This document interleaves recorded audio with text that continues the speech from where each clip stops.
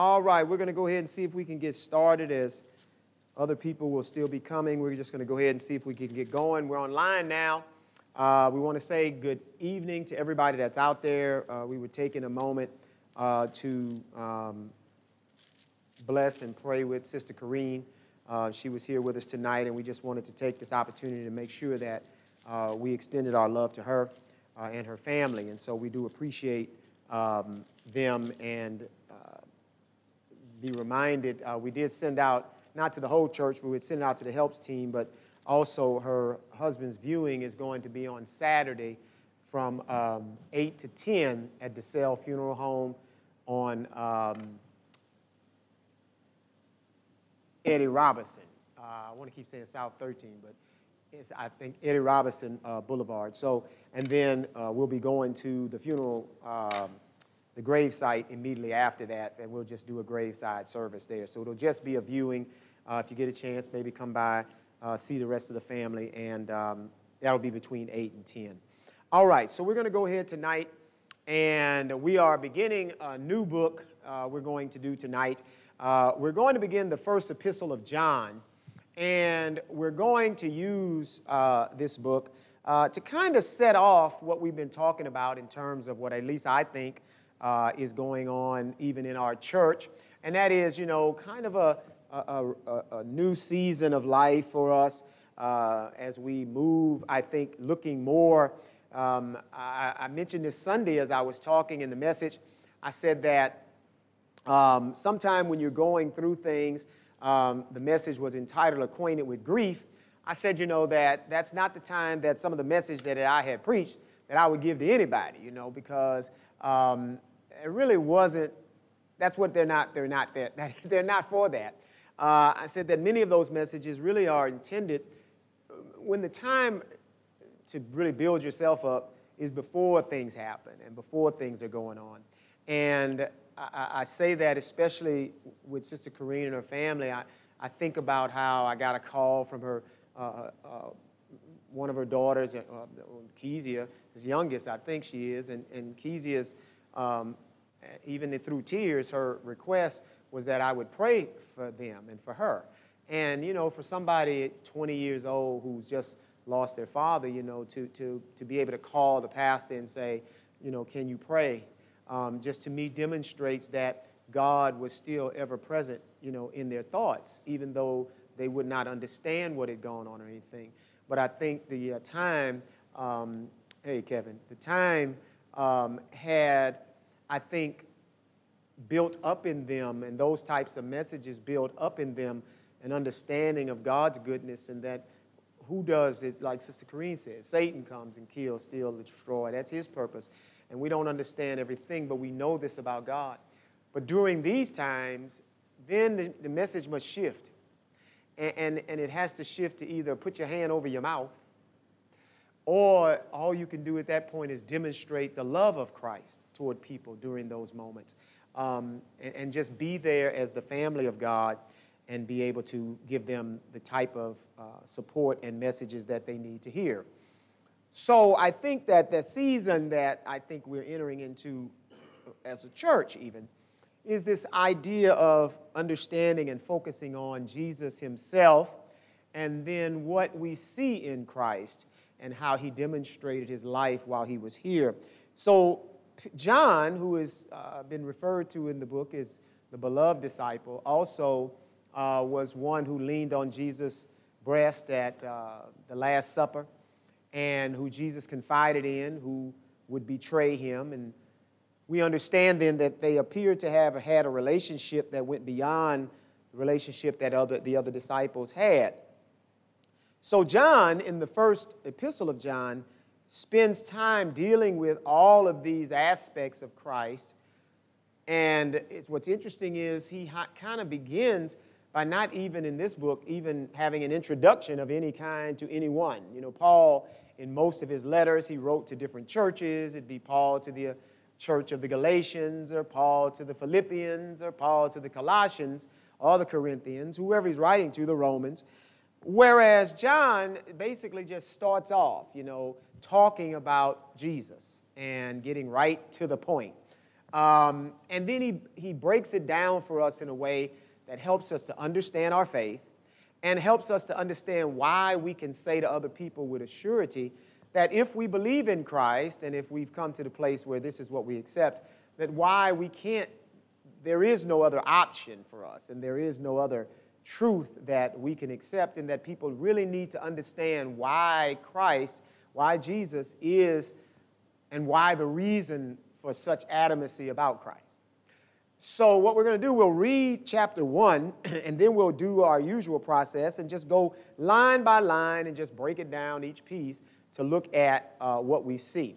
So we're going to begin with verse 1, and we'll read through verse 10, and then we'll come back and we'll just kind of go each verse, verse by verse. So let's begin 1 John chapter 1, beginning at verse 1. That which was from the beginning, which we have heard, which we have seen with our eyes, which we have looked upon and our hands have handled, of the word of life. For the life was manifested, and we have seen it, and bear witness, and show unto you that eternal life, which was with the Father, and was manifested unto us. That which we have seen and heard declare we unto you, that ye also may have fellowship with us, and truly our fellowship is with the Father and with his Son Jesus Christ. And these things write we unto you, that your joy may be full. This then is the message which we have heard of him, and declare unto you, that God is light, and in him is no darkness at all. If we say that we have fellowship with him, and walk in darkness, we lie, and do not the truth. But if we walk in the light, as he is light, we have fellowship one with another, and the blood of Jesus Christ, his Son, cleanses us from all sin. If we say that we have no sin, we deceive ourselves, and the truth is not in us. If we confess our sins, and he is faithful and just to forgive us our sins and to cleanse us from all unrighteousness. If we say that we have not sinned, we make him a liar, and his word is not in us.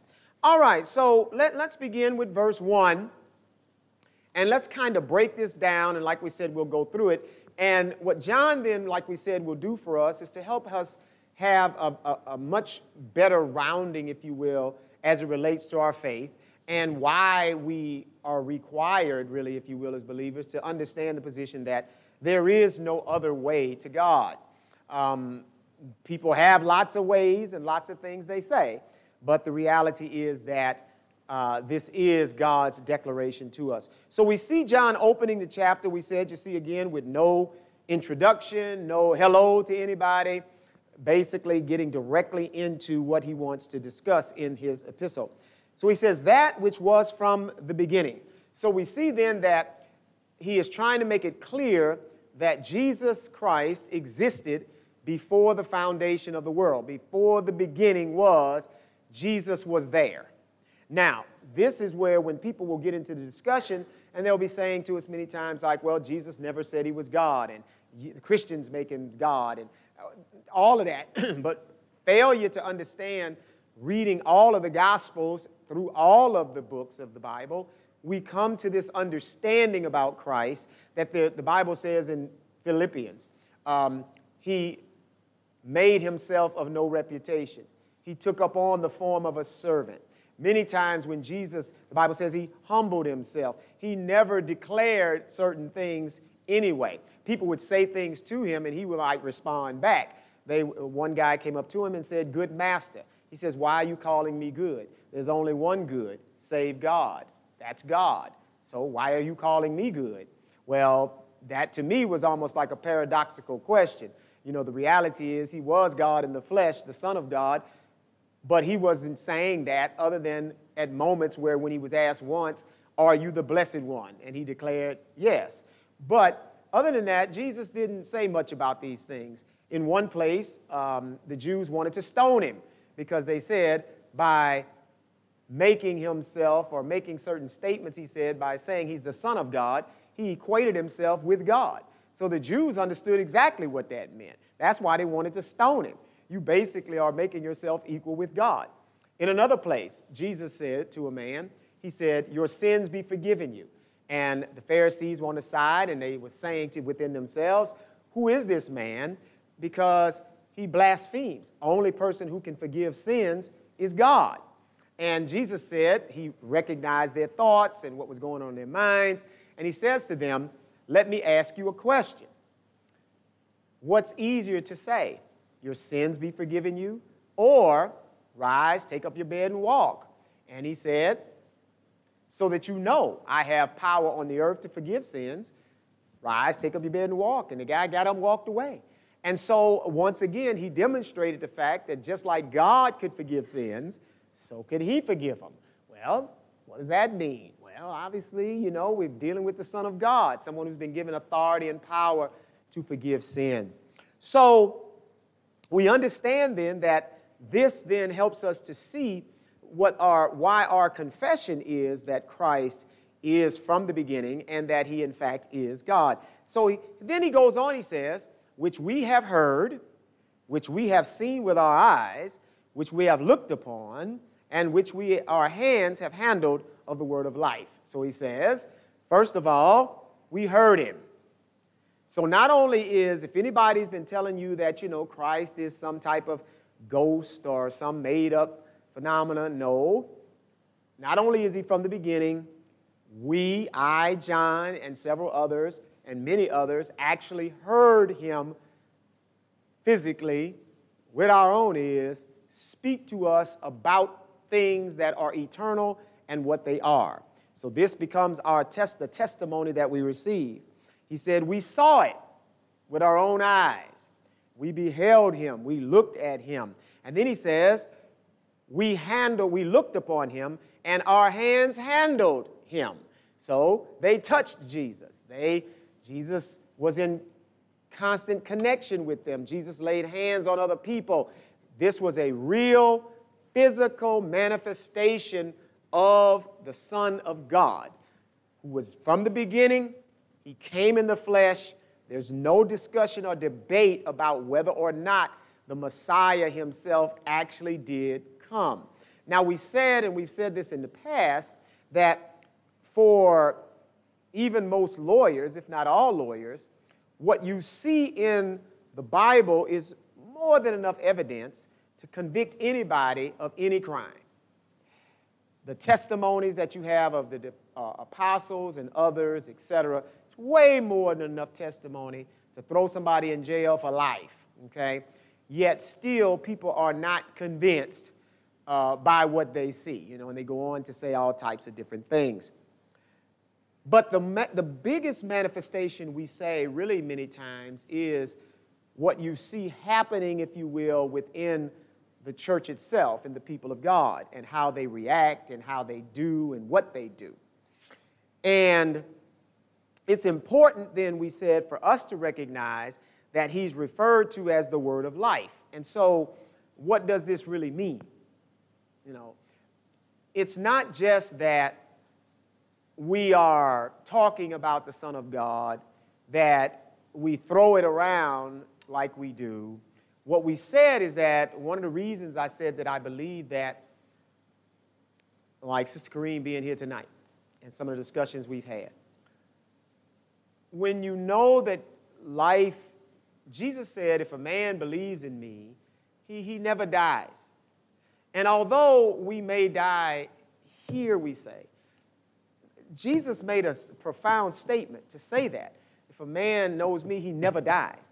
You know, what is he talking about? There's something, in one place in Psalm 103, the Bible says that God's mercy is on the righteous from everlasting to everlasting. And, you know, there's no way that any person can go from everlasting to everlasting. But from the beginning, God's love is on folks. From the beginning of time, the Bible says that Christ, like you see here, was in the beginning. And the Bible talks about how if you're in Christ, you're a new creature. It says, behold, old things have passed away, all things become new. How does that happen? Well, the Bible tells us that God foreordained Christ. From the beginning of creation, Christ was there. Therefore, when you are in Christ, Christ who was in the beginning and Christ who is in the end, when you are in Christ, you are now all the way back to the beginning of time. Therefore, you're a new creation. You are all the way into the future that you may not see, but you're in Christ, and whatever that future is, you're already in it. You're in Christ in the present right now. Although you're here, you're still in Christ. This is why the Bible says, look not on things on the earth, but things that are in heaven. Put your mind on the things in heaven. Mind heavenly things, not earthly things. Let this mind be in you that was in Christ. Because by doing that, we then are in Christ and we don't have to have any fear about our life. In verse 2, he goes further. He says, for the life was manifested and we have seen it. So his point then being that Jesus walked the planet and began doing things to help us see and understand how God sees the perfect man. The Son of God took on flesh and became the perfect man. Now, I said this a minute ago. I'll keep emphasizing it because I do think, like when Brother Chris preached that sermon, I said this a little while ago, about new seasons. I just think our season has changed. And I believe that, like I said, as we begin to need to focus more, I think, on now that side of Christ, that compassion, that understanding, that Christ that reaches out in the middle of the problem. I said on the one hand, the sermons we had, and why I said that Sunday again, I said again, those sermons should have built you up. Those are the kind of sermons, you're talking about faith muscle and faith this and that. Those build you up when everything's going great and your life's wonderful and your family's good and your kids are doing well and everything's just wonderful. But when it hits the fan and things change, now ain't the time to work on faith muscles. Now's not the time to apply any of that. Now's the time for the Christ that you've come to know to come out. Not only does he come out in yourself, as like I said, when Kezia called and she was crying, and yet instead of crying and saying, why would God do this, her request was for prayer. You know, Pastor, pray for me right now. And that took me back so much, it did. But again, I said now it's time that the compassion of Christ, and I was telling Sister Kareen earlier this morning as I was doing some studying, and I put that word in from Genesis to Revelation, and compassion, you see God saying it so often of himself from the beginning, and Christ all the way to the end, and then Peter and others saying we ought to be people of compassion. I want to read something to you. I'm going to go to Peter, and this is in 1 Peter, and let me see if I can find it right quick. In 1 Peter, he says this. Let me see if I can find it. Here we go. This is 1 Peter chapter 3, and I'm going to read verse 7 and 8. And we won't care so much about the fact that he's talking to husbands, but it'll matter in the sense of Christ, because the Bible talks about Christ being the husband and the bride being us. And so we see ourselves as bride of Christ. It says, likewise, you husbands, dwell with them according to knowledge, giving honor unto the wife as unto the weaker vessel, and as being heirs together of the grace of life, that your prayers be not hindered. Finally, be ye all of one mind, having compassion one of another, love as brethren, be pitiful, be courteous. In other words, here when he says, finally, be ye of one mind, now the Bible begins to take us into what we saw or is beginning when we'll see in John with Christ. Because as he says, finally, husbands dwell with them according to knowledge and all, and giving honor to the wife as the weaker vessel. And the word weaker doesn't mean weaker like she's weak. The Bible, that word weaker, is really more like talking about the fine things you have in your life. Like when women buy china, many times they never use it. They put it in a china cabinet because it's not for everyday use. You know, you don't want everybody roughing up your china. You usually bring out your Family Dollar plates or whatever else you done got. Or a few you get them wherever you get them, Target or Walmart, or some store, but not, $3,000 and $4,000 set of plates that you got typically for your wedding. Those are set in the china cabinet. They may come out, every now and then. Maybe it's Thanksgiving or some reason you might use them, but very seldom. This is what that word means when it says giving honor unto your wife as unto the weaker vessel. Not she's weak, but this is a delicate thing. And so he says, and being heirs together of the grace of life, that you two together will inherit life. Because God says if you don't do that, your prayers can get hindered. You know, we're praying and trying to get to God with things, and he's like, I'm not having it. Because the one place that I need you to show your grace, you're not doing it. It's right here in your house. You know, I need you to do that. And if you can't demonstrate it on the ground, then what good is it?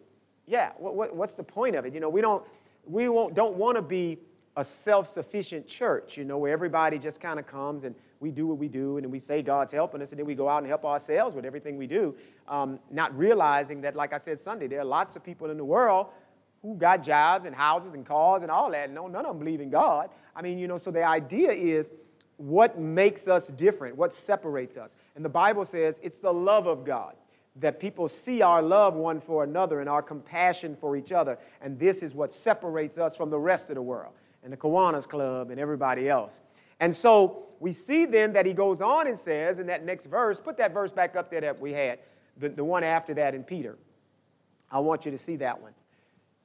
Because this is what John saw. He says, finally, this is what Peter is saying. Finally, be ye all of one mind, having compassion one of another. And that word compassion means mercy and to be pitiful toward and to be concerned about. And then he says, love his brethren, be pitiful. That word pitiful don't mean be pitiful like walking around with you looking pitiful. You know, the difference between pity on another and self-pity is when I'm sitting around because it ain't going the way I want no more and all that, versus being pitiful. He's saying there are people around you who it's not going well like it is for you. And although you're high on the mountain and everything's great and wonderful and faith's looking good and it's doing wonderful, remember in the body that there's always something that may not be going well for someone else. And he says we should be of one mind.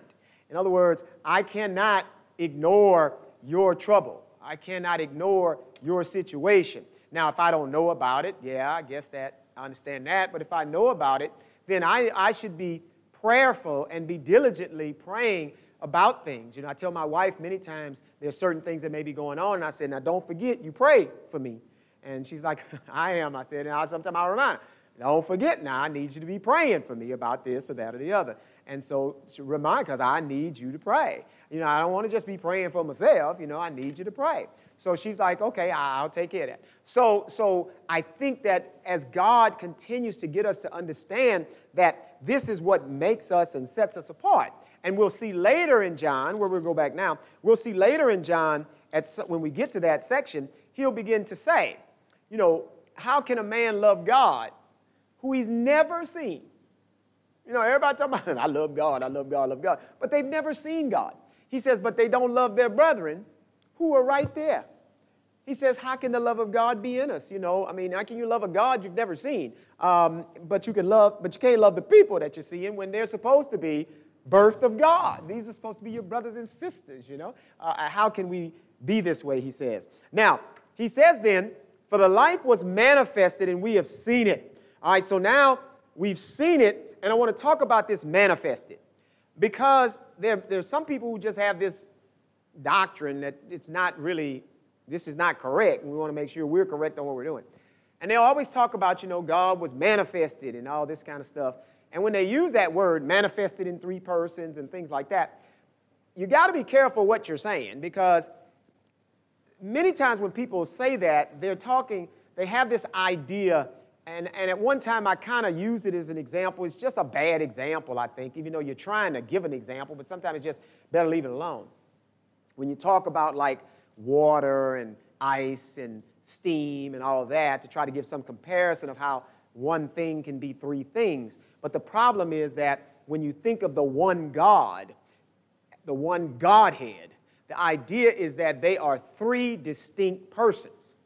They're not one person that became something else that then became something else, you know. So it's not like God, because they'll refer many times, even they'll say Jesus, and they'll say Jesus is God the Father. And although people may refer to Jesus that way, he's not the Father.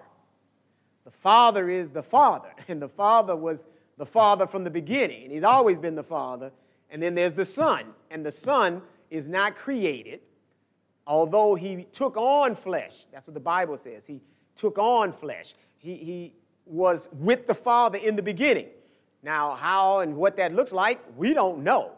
What we know is he was in the beginning. That's what John says, that which was from the beginning. He was in the beginning with God. And the Holy Spirit is a person.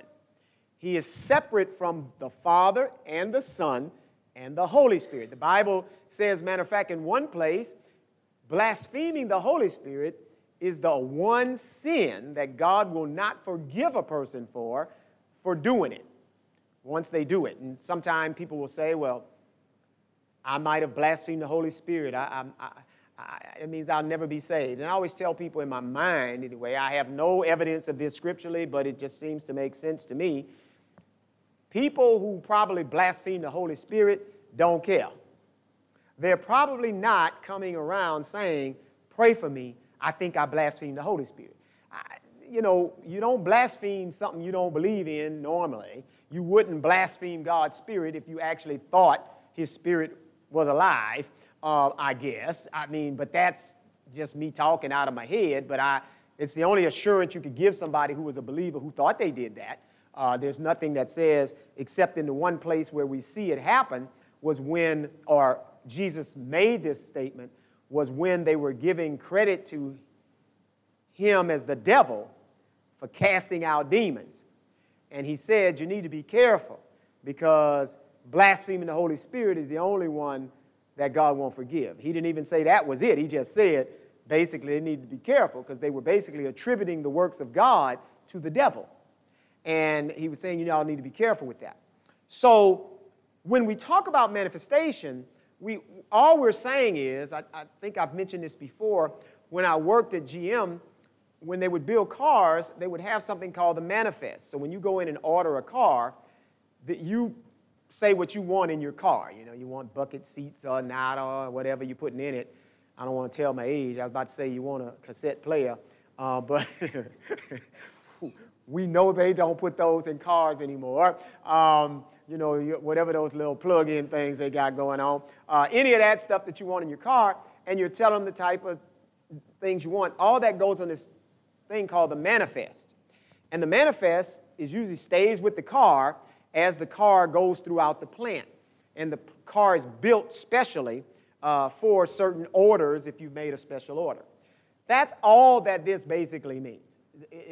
Manifest means this is what you've seen. The Bible says in one place, the manifestation of the Spirit, and it's just talking about what you see when the Spirit is doing something. That's what we mean. So we're saying that the life that we're talking about was manifested. We saw it, he says, and now we bear witness. He said, and we show unto you that eternal life, which was with the Father and was manifested unto us. So he says, now we are trying to get you to understand, because John is going to make some more astonishing statements later in this book where he begins, which we'll get to later, where he begins to talk about if people don't listen to us. Now, I'm not talking about me personally, he was talking about himself and the apostles at that time. If people don't listen to us, this is how you know and we know they don't have God. Now, to make that bold of a statement means that he obviously had enough confidence in what he was saying that he could say it. History, at least some like Josephus and others, some Jewish writers and others, have said that John was in prison on Patmos because they couldn't kill him. They said that he died of natural causes. They attempted on several different occasions to martyr John. They said one time they threw him in boiling oil to kill him, and they couldn't kill him. So basically what they did was they banished him to this island, which is where he was when he saw the revelation of Jesus, because Jesus was the one who revealed himself to John, and John the Revelator is the same one, the book of John, 1st, 2nd, 3rd John, and the book of Revelation, all by the same John. And so it appears then that John may have been the only disciple that was not martyred. But also he seems to be recorded as the only disciple that followed Jesus completely to the cross as well, and was there when his mother was there, and Jesus gave his mother into John's care. And so there seems to be something special about their relationship, and as he talks, it becomes more obvious of what he's saying. So he says this eternal life was with the Father, and now what we want to do is make it clear. In verse 3 he says, that which we have seen and heard declare we unto you, that you also may have fellowship with us, and truly our fellowship is with the Father and with his Son, Jesus Christ. So he says, here we go. We're trying to make it clear. What we're telling you is what you need to know in order to make it into heaven. I was talking to somebody the other day, and I asked them the question, so what is your relationship with Christ? And they were a little baffled, it seemed, as to what I was talking about. And I said, well, I'm just saying, how do you see Jesus? And, well, that didn't work. Okay, let me ask you this question. If you died today, do you think you would go to heaven? Well, that penetrated, that statement, they understood it. And they began to explain to me why they figured they would go to heaven. Well, this and that, and I do this, and I do that, and I do that. I said, so do you think that all those things are good enough to get you into heaven? Well, I'm a pretty good guy, and I don't, do anybody any wrong, and I try to do right, and not all things he was saying. And I'm like, okay, but answer my question. Do you think that's sufficient to get you into heaven? And the only answer the person could really say is, well, I hope so. I said, okay, now let me go back to my first question. So when I asked you what your relationship to Christ was, or to Jesus, and you said you believe that and you understand, I said, obviously not, because that's not how you get into heaven. I said, that doesn't work. It doesn't matter how good you are, it doesn't matter what you did, how you do it, no matter how great you think you are. God has given us an explanation of how eternal life works. And we have to be clear on this and understand it, because if we don't, it ain't going to go well. This morning I was reading, it may come up Sunday, I don't know, we'll see. But as I was studying, I was reading about the guy who, when Jesus asked Peter, well, Peter asked Jesus, how many times can my brother sin against me and I have to forgive him? 7 times? And Jesus said, no, 70 times 7. And then Jesus began to tell this parable about a man who owed his master like 10,000 talents. And the time came, and the master, Lord of the servants, said, go sell him, his wife, his children, and all his stuff, and pay what he owes. But it wasn't enough, and the man began to beg him and plead with him and said, please don't do this, I'll pay you back. So it says that the Lord of him had compassion. There with that word again. Had compassion on him and forgave him all his debt. But then he went out and found someone who owed him 100 pence and began to basically shake him and said, pay me what you owe me. And kind of cast him into I'll cast you into the debtor's prison if you don't. His friends watching all this were all distraught and distressed, and they went back to the master, the Lord who had forgiven him of his debt, and told him what happened. So he summoned him back in and said, oh, wicked servant, I forgave you of all this debt, and you go out and do this? They said, take him and torture him until he pay everything that he owes. Now, what's interesting about the story is that when you go back and look at the value of stuff at the time of Jesus, a talent, and when you put the 10,000 talents together, it takes about, based on the time and money at that time, it would have taken him 160,000 years to work off that debt. I hope y'all heard what I just said. 160,000 1,000 years he would have had to work to pay off that debt. Impossible. Nobody lives that long. Nobody lives 100 years most of the time, 160,000. It's not even possible. But what is he doing? Please don't do this to me. Let me pay you back. I promise I'll pay you back. This is how we sound to God when we're begging him or we're telling him what we're going to do with something or we promise this and all that. Most of the stuff's impossible to do. It's just let it go. There's no way you can ever repay God for the forgiveness he's going to extend to you for your life. You just can't. But a lot of people, we have some stuff that looks heavier than others, and we carry it when they don't have what it takes to get to God. They just don't. They think they do, and that's what's more scary. But 160,000. And the guy who he went to, he could have paid him off in 6 months. The money he owed, if he had let him go out and work, he could have paid him back in 6 months. It was possible to be paid back. Now, what did that mean? Jesus was trying to get Peter to understand, when you ask me the question, how many times should I forgive somebody who sins against me? You don't understand already how much God has forgiven you for the sins that you have committed and just by virtue of being born. Because once we're born, the Bible says we're born sinners. We're born in sin. And you can watch little babies. They start almost immediately. Once they understand how to manipulate you, if they got to cry to get what they want, they know they ain't hungry. But, or they know you want to put them down, so you put them down and there they go. You're going to pick me up. And they start doing things, and they come up with their own ways. And eventually, they're going to tell you. I'm talking to little Khalil. We went over the other day, and he done learned how to say shut up. And he don't want to tell Sister Lori, because I can't say that. She ain't stopped talking, but he looked at her. She was talking about something. He goes, shut up, shut up. And her mom was, stop that, boy, shut up. Shut up. She's like, that's my problem. He got that from me. I said, I ain't going to ask you who you've been saying that to, but, they learn. So he was adamant. He knew what it meant, too.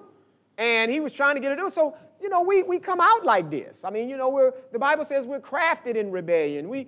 So God's like, look, I just want all y'all to understand. If you understand that, then you're not counting up how many times do I have to forgive this one or that one, because I understand really, you know what? God has forgiven me of so much stuff. Let me just learn how to just let it go and forgive other people and just be through with it. That's what we are about to understand about what he heard, what they were taught, what they saw. Because this is the reality of life. It's not getting into Brahman and any of these other things and getting in sync with yourself and getting into meditative state and, all these crystals and other ancestral spirits that can help us find God and all these different things. No. People say, well, if God loved the world, why is it in such messed up state? And you say, okay, obviously you don't understand the story. You don't know the Bible. God created the world perfectly, we were told. They sinned, and sin came into the world, and man died. He told Adam, the day you eat that, you will die. So he died, and all men have died since. And all kind of heck is on the planet. Then the Bible says, God so loved the world. He's looking down. God loves us. God wants the world saved. He gave the only thing he had that would satisfy his judgment. He sent his son into the world. So his son came into the world and began to show us God. This is God. If you want to see God as a man, this is God. Jesus then told his disciples, he said, go, and I want you, he said, don't go to the Gentiles, don't go to the Samaritans yet, go to the lost sheep of the house of Israel. Go to God's people and declare to them the kingdom of God is here. Now, begin to show them the kingdom. And everywhere Jesus went, there was nothing you had that didn't get healed. Nothing. Blind people, leprous people, people with palsy, people with limbs that were retracted and shriveled up. All kind of things were happening miraculously. Jesus was controlling the wind and the waves. All kind of things, walking on water. The kingdom of God is here. The king has arrived. This is what the planet is going to be like when I rule. Now accept me, to the Jewish people. You're the people of God. Accept me. The Bible says he came unto his own, and his own received him not. In fact, they rejected him and turned him over to the Gentiles where he was crucified. But the Bible says this was all in God's plan from the beginning, because Jesus said, this is not the only sheep I have. I have another fold that I have to bring to the Father. He was talking about us, because we're not Jews, irrespective of what some people want to say about this, but, we are not. So there may be some Ethiopian Jews, but, for the most part, most of us are not Jews. But we are now the people of God. The Bible says, I was found by them that sought me not. We weren't even looking for God. And God came to us and delivered Christ. So when people say, well, if God cared about the world, why is it so messed up? Man, you don't understand what you're talking about. God cares so much about the world, he sent the only son he had. That son came, demonstrated what God would be like to us, healing our afflictions, raising people from the dead. Jesus literally went into funerals, and funeral processions were coming, people crying and stuff. Jesus would stop, touch the body, and bam, the person was rise from the dead. I mean, can you imagine that in this time? But the Bible says that what? When Christ comes, there'll be no more death. There'll be no more disease. There'll be no more need for healing or any of this stuff. Because what? Everyone will walk in the perfectness of God, those who have come to him. But those who have not will end up being banished to punishment. So John says in verse 4, he says, and these things write we unto you, that your joy may be full. In other words, he wants us to be able to be here, not pursuing just being happy. The idea is that there are going to be some things that are going to happen here that we don't understand, and we're not going to be so happy about it. But joy is this consistent understanding that God is always with us in every situation we're going through, that God is always present, God is always there, and God cares. And so we have this joy, something that we can't understand why we have peace, why we're where we are, but we know. So when we set happiness as our goal, the problem with that is happiness is always based on circumstances. And circumstances change a lot. And unfortunately, when they change, sometimes they don't change in a way that we would like them to, and they lead to sadness. But at the same time, the concept of joy is different. So he says that your joy may be full. So in verse 5, he says, this then is the message. All right, so here we go. This then is the message which we have heard of him, and we declare it unto you, that God is light, and in him is no darkness at all. So when people begin to say that God does evil things, and God did this, and God did that, he says, nope. I'm trying to make it clear to you, God is light, and in God is no darkness at all. So no matter what we see, what's happening, Jesus said, I've come to destroy the works of the devil. The bottom line is that when death occurs, and it doesn't matter at whatever age it happens, I don't know anyone yet, unless they're just not related to you or they just don't like you, who, if they are related to you, are not sad.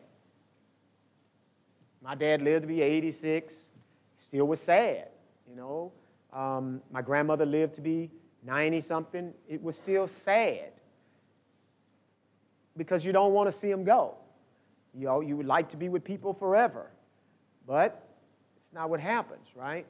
And because of that, we sometimes have this time where if we're not careful, it seems like it's God's fault or something and things. And people in the world, they do that, and they blame God, and they walk away from God, and they don't want to have anything to do with God, and they're saying all kinds of things.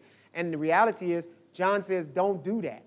Jesus tried to get us to understand, this is the message we got from the Son. There's no darkness in God. God is all light. There's no darkness in him at all. And then the next verse says, if we say that we have fellowship with him and we walk in darkness, we lie, and we do not the truth. So in other words, he says, look, don't go around deceiving yourself now. I mean, if you say you have God, then you can't walk in darkness and be in fellowship with God if there's no darkness in him. Now that doesn't mean, and we'll see it in a minute, that we don't have sins that happen. The Bible talks about, though, the lifestyle of practicing sin, that the way we were before we knew God, where we didn't care about certain things. We could do anything, watch anything, go anywhere, do anything, and it didn't matter. It just didn't faze us like that. Whereas once we come to God and we know God, because there's no darkness in God, we can't fellowship with God. You know, we try, but we know that we've missed it, and this is why it troubles us. This is why some people cry. This is why it bothers some people when they fall into a sin or something happens, and they're concerned about it, and they want God to forgive them, and they're concerned about it. And the devil, if you're not careful, can use this condemnation even for a very long time in people's lives. They're sensitive to what they've done. They're sensitive to the problems and the sins in their life or whatever they've committed. And the devil's always circling back around some kind of way to try and be the accuser of the brethren, you know, and trying to constantly make you relive what you did wrong. And if you've truly repented of what you did wrong, then you have to cast your care on the Lord and believe what John's saying, and you'll see this in a moment.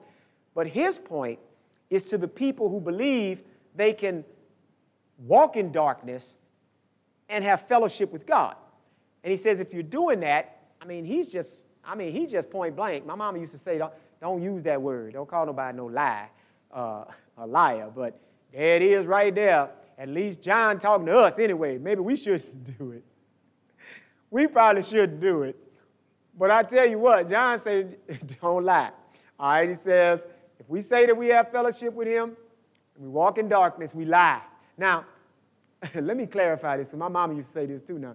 I think that she probably was right. My grandmother used to say it too. Because, who am I to call you a lie? I'm lying probably too. You know, we all got some lies. So I think it's like judging people when they say that, you a liar. And it's like, ooh, because a liar is like a kind of person. Yeah, it's not just you told a lie. A liar is like, you lie. That's what you do, you know. That's your nature. The Bible says, Jesus said the devil is a liar. Okay, so that's his character, you know. So I think that here we see being told if we say that we have fellowship with him and we walk in darkness, we lie. And we don't do the truth. So we don't want to be people that are fellowshipping in darkness, believing that we can.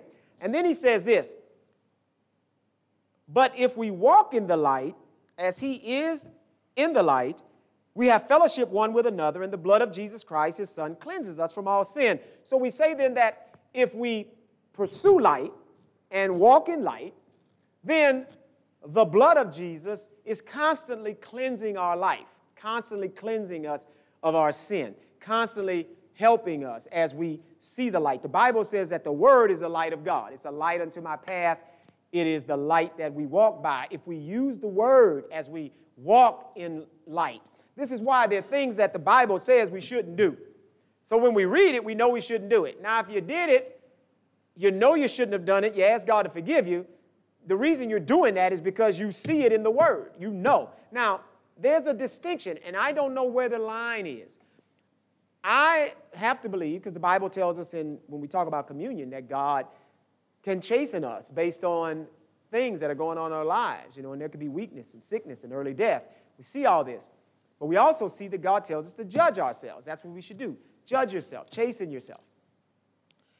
So the light of the word, which we see through Christ, is teaching us those things that are important to God, those things that matter to God, and those things that we ought to be doing if we say we have God. And if we walk in those things, we can be assured that Jesus' blood is cleansing us from all unrighteousness and all sin. Now then in verse 8 he says this, and you hear this in the world all the time. If we say that we have no sin, we deceive ourselves, and the truth is not in us. He says, so people need to understand, all that talk out there about people got issues, and people have different ways of doing things, and what God says is sin is sin. If God says it's evil, it's evil. If God says you shouldn't do it, we ain't supposed to do it. If God says it's sin, it ain't an issue.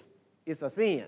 And we need to understand it that way. God didn't say confess your issues. God said confess your sin. And we need to understand it as that. But what ends up happening many times is because we're so busy trying to make people feel okay.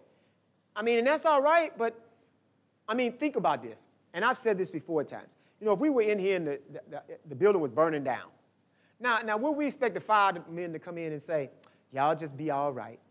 Y'all got a few issues going on right now, but let's sit here and it's going to be all right. No, they're going to be screaming and trying to get us out the building. Screaming fire, you're going to die in here. You know, if we just say, look, hey, we good, we're trying to finish Bible study. Now, look, y'all can do that later. Y'all need to get out the building. That's what he's going to be saying. Well, this is kind of what all of the gospel is about. The world's on fire.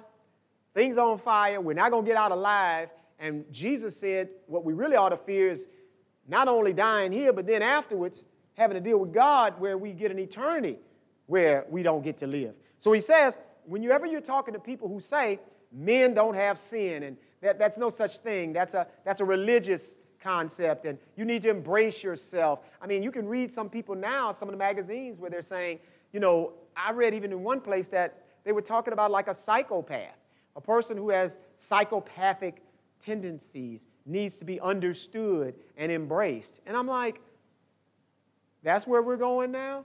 I mean, you know, so we're now going to call prostitutes sex workers. We're going to call psychopaths people just need to be understood and embraced. And all of the stuff that we understood was not good and was evil, things we were doing, we're now saying is not sin. And God says if we say we don't have sin, we deceive ourselves, and the truth isn't in us. And then he goes on, he says, verse 9, here's the answer.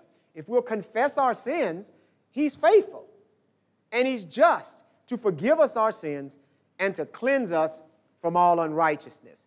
If we say that we have not sinned, we make him a liar, and his word is not in us.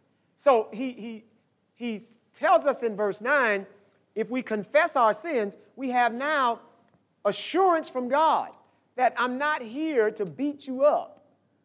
God's like, look, that's not my plan. My plan was not to come down, tell y'all all what's wrong with y'all, and then condemn you. Jesus said, I didn't come to condemn the world, but to save it. He said in one place, the people that are sick need the physician, not the people that are well. So if people think they're righteous and they have it all together, Jesus is like, look, obviously I'm not here for you. But the people who know their lives are broken, they know that they've missed God. They know that they've committed sin. They know that they need God. He says, if you'll confess that sin, and instead of coming trying to make it okay, well, look, you know I haven't lived right, but when I get to heaven, I'm going to tell God all the good things I did and all that, and somehow that's going to work. God's like, nope, you got to confess your sin. When you do that, then God will do what? The Bible says he's just and he's faithful. Now, many times people will say, well, how do you know this is true? Because he says, if we say that we have not sinned, we make him a liar and his word is not in us. Now, all we can say to that is this.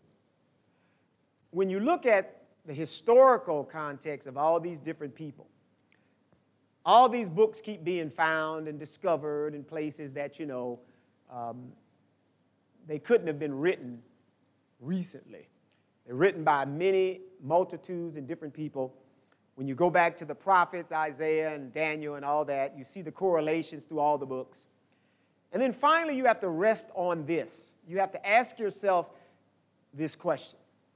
And this is what I say to people who now are Christians, because many times if you say this to believers, unbelievers, they may understand what you're saying and be able to rationalize it a little bit. But definitely to the believer, when they say, well, how can I be sure, Pastor? I say, well, think about this. If you wanted to know a God based on what you think you know, and if you thought that God was holy and righteous and perfect, and he had a heaven like that, and the only thing in it was righteous, perfect, and holy, and just, and good, do you think on your own you can get in? If your answer is yes, then he says, okay, you're deceived anyway.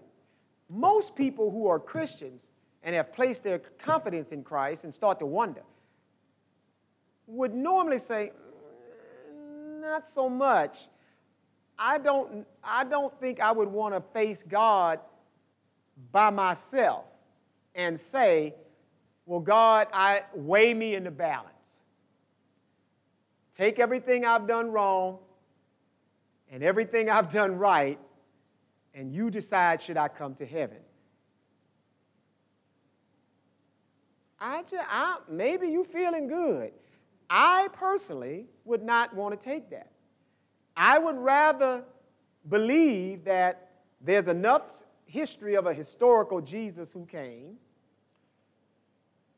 that God would be, it seemed to me, if he loved me like the Bible says he does, and he has compassion on me, and he's pitiful toward me, that he would look at me and say, I got to figure out a way to get White in here. Because he done messed it up so bad, there ain't no way he can stand on his own. But I really like him.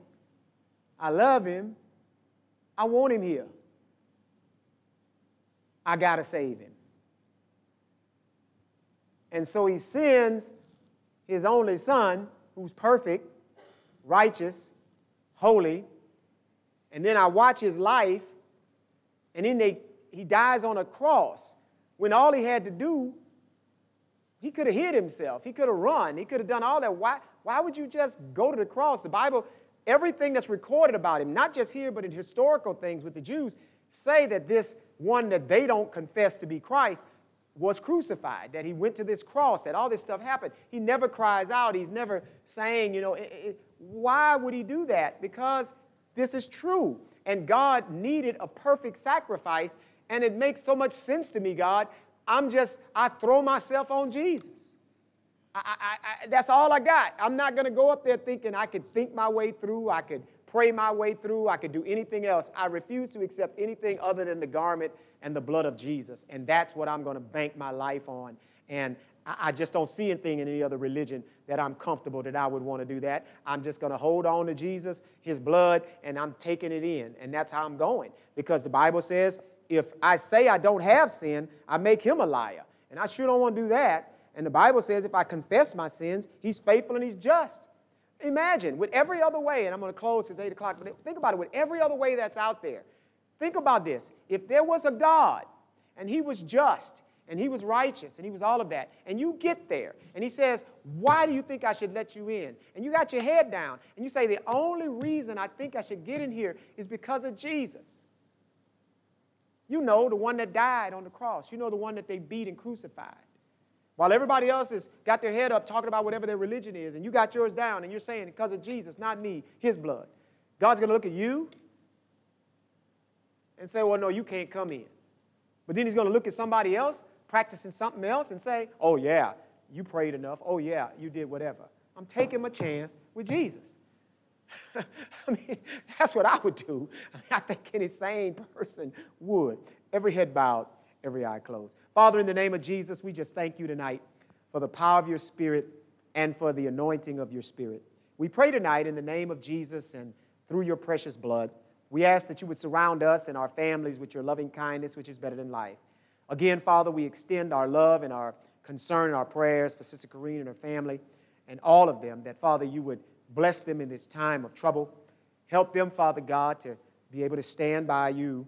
But also, Father, help us to stand by them as the family of God. Father, we pray and ask all of this in Jesus' name. Amen.